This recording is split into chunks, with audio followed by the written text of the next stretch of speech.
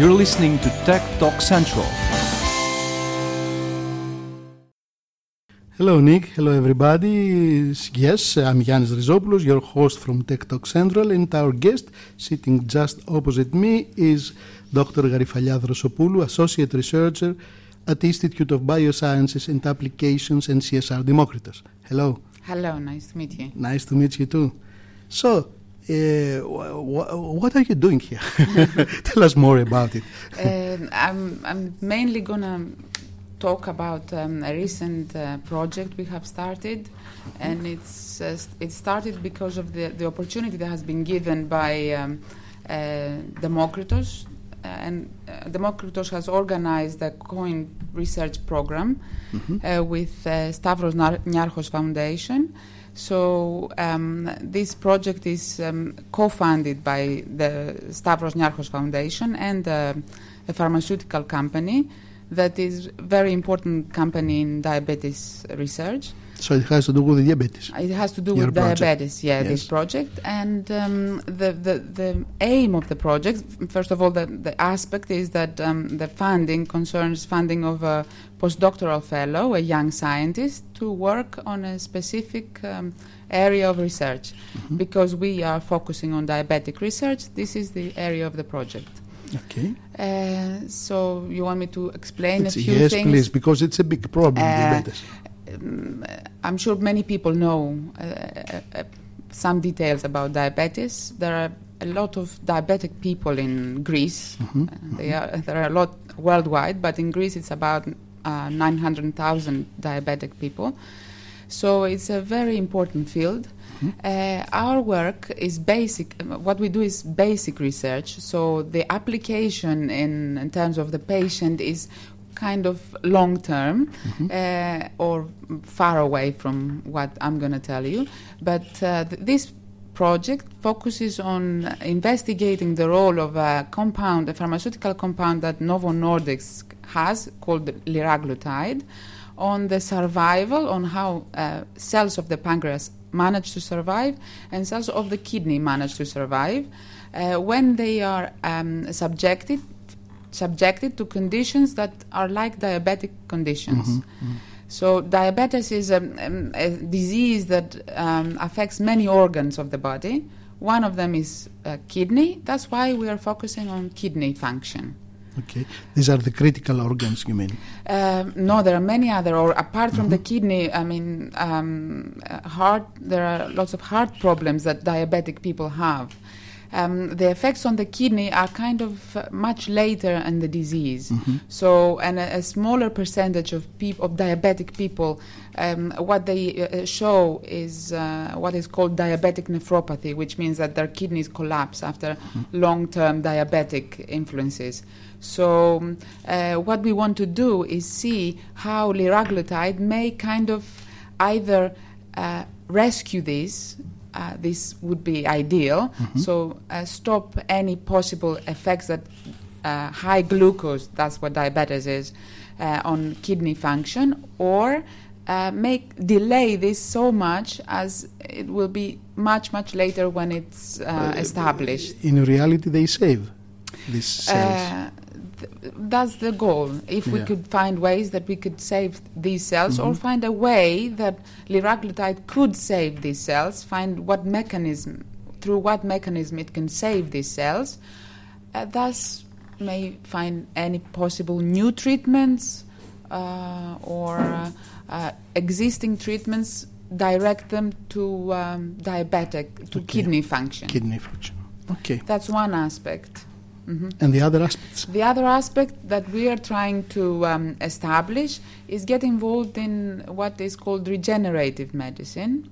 So kind of past few years, what they have seen is transplantation of pancreatic cells may improve the clinical picture, the clinical condition of diabetic patients. But what is very more important is the function of what is called stem cells. So part of this project, one goal of this project is to take stem cells, what is called mesenchymal stem cells. These can be located from various regions or sources of the body, of the human body or of animal body, and differentiate them, make them into pancreatic islets, which are the cells that are critically ill in diabetic patients. So that's the other aspect, and we want to see whether this compound, liraglutide, can improve the ability of stem cells to differentiate, to be changed into pancreatic islets. Yes. And this would... it's a part of your investigation, this one. Okay. So you think that you have just started. Yeah, we have project. Just started. It's about 5 months, less than 5, probably 3-4 months. And the duration of the project is 3 years. Is 3 years. Okay. And you have a team of how many people? The team that works on the project is me and a postdoctoral fellow called Rania Trochatou. She's a very talented young scientist, and this project has given the opportunity to her and many other scientists in NCSR Demokritos to manage to keep working and not flee abroad. That's a brain drain, as we call it. It's versus brain drain. It's very important what Demokritos has managed to do with the help of Stavros Niarchos and with the help of big companies. And we're very thankful for the Novo Nordisk because they are providing a big sum of money for funding this research and investing in this research. Public-private initiative. Yes, it is, yeah. That's a very good example of such a thing. Tell me, is there a social impact for that? Isn't it a big social impact? The social impact of research is if we find... On this subject. On this subject, yes. If we start talking kind of maths, if we're talking about 900,000 diabetic people in the present in Greece, we could estimate that a very small percentage of them could be it could be positive. The function of liraglutide could be positive for them. Then we think that it could help about 2,000 or 3,000 diabetics. And it could improve their potential of showing better conditions and even not end up exhibiting diabetic nephropathy. It's a small percentage of diabetic people that show diabetic nephropathy, but if we can help these 2,000 or 3,000 people, that it's very important. Because when you develop diabetic nephropathy, the end point is that you either need a transfusion or you need a transplantation, kidney transplantation.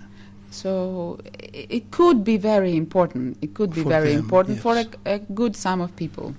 It ameliorates their quality of life. Yes, yeah. And with so many people, yes. It's a targeted treatment, isn't it? One thing that's good because that's another aspect, because we can try and find ways that we can help people find medical treatment that is more targeted to certain symptoms, certain symptomatology that some people develop. So then you can find medical ways that certain treatments are targeted to one group of patients and certain other treatments are targeted to other groups of patients.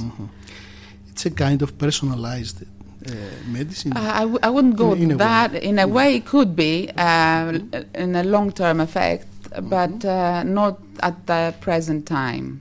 But we can say that our work could help a good sum of people show a better quality of life if we get established and we improve our attempts in regenerative medicine. Then that could be a very good example of personalized medicine. Okay. Thank you very much. And I'm Yannis Drizopoulos, and we're broadcasting live from Demokritos and CSR. Stay with us.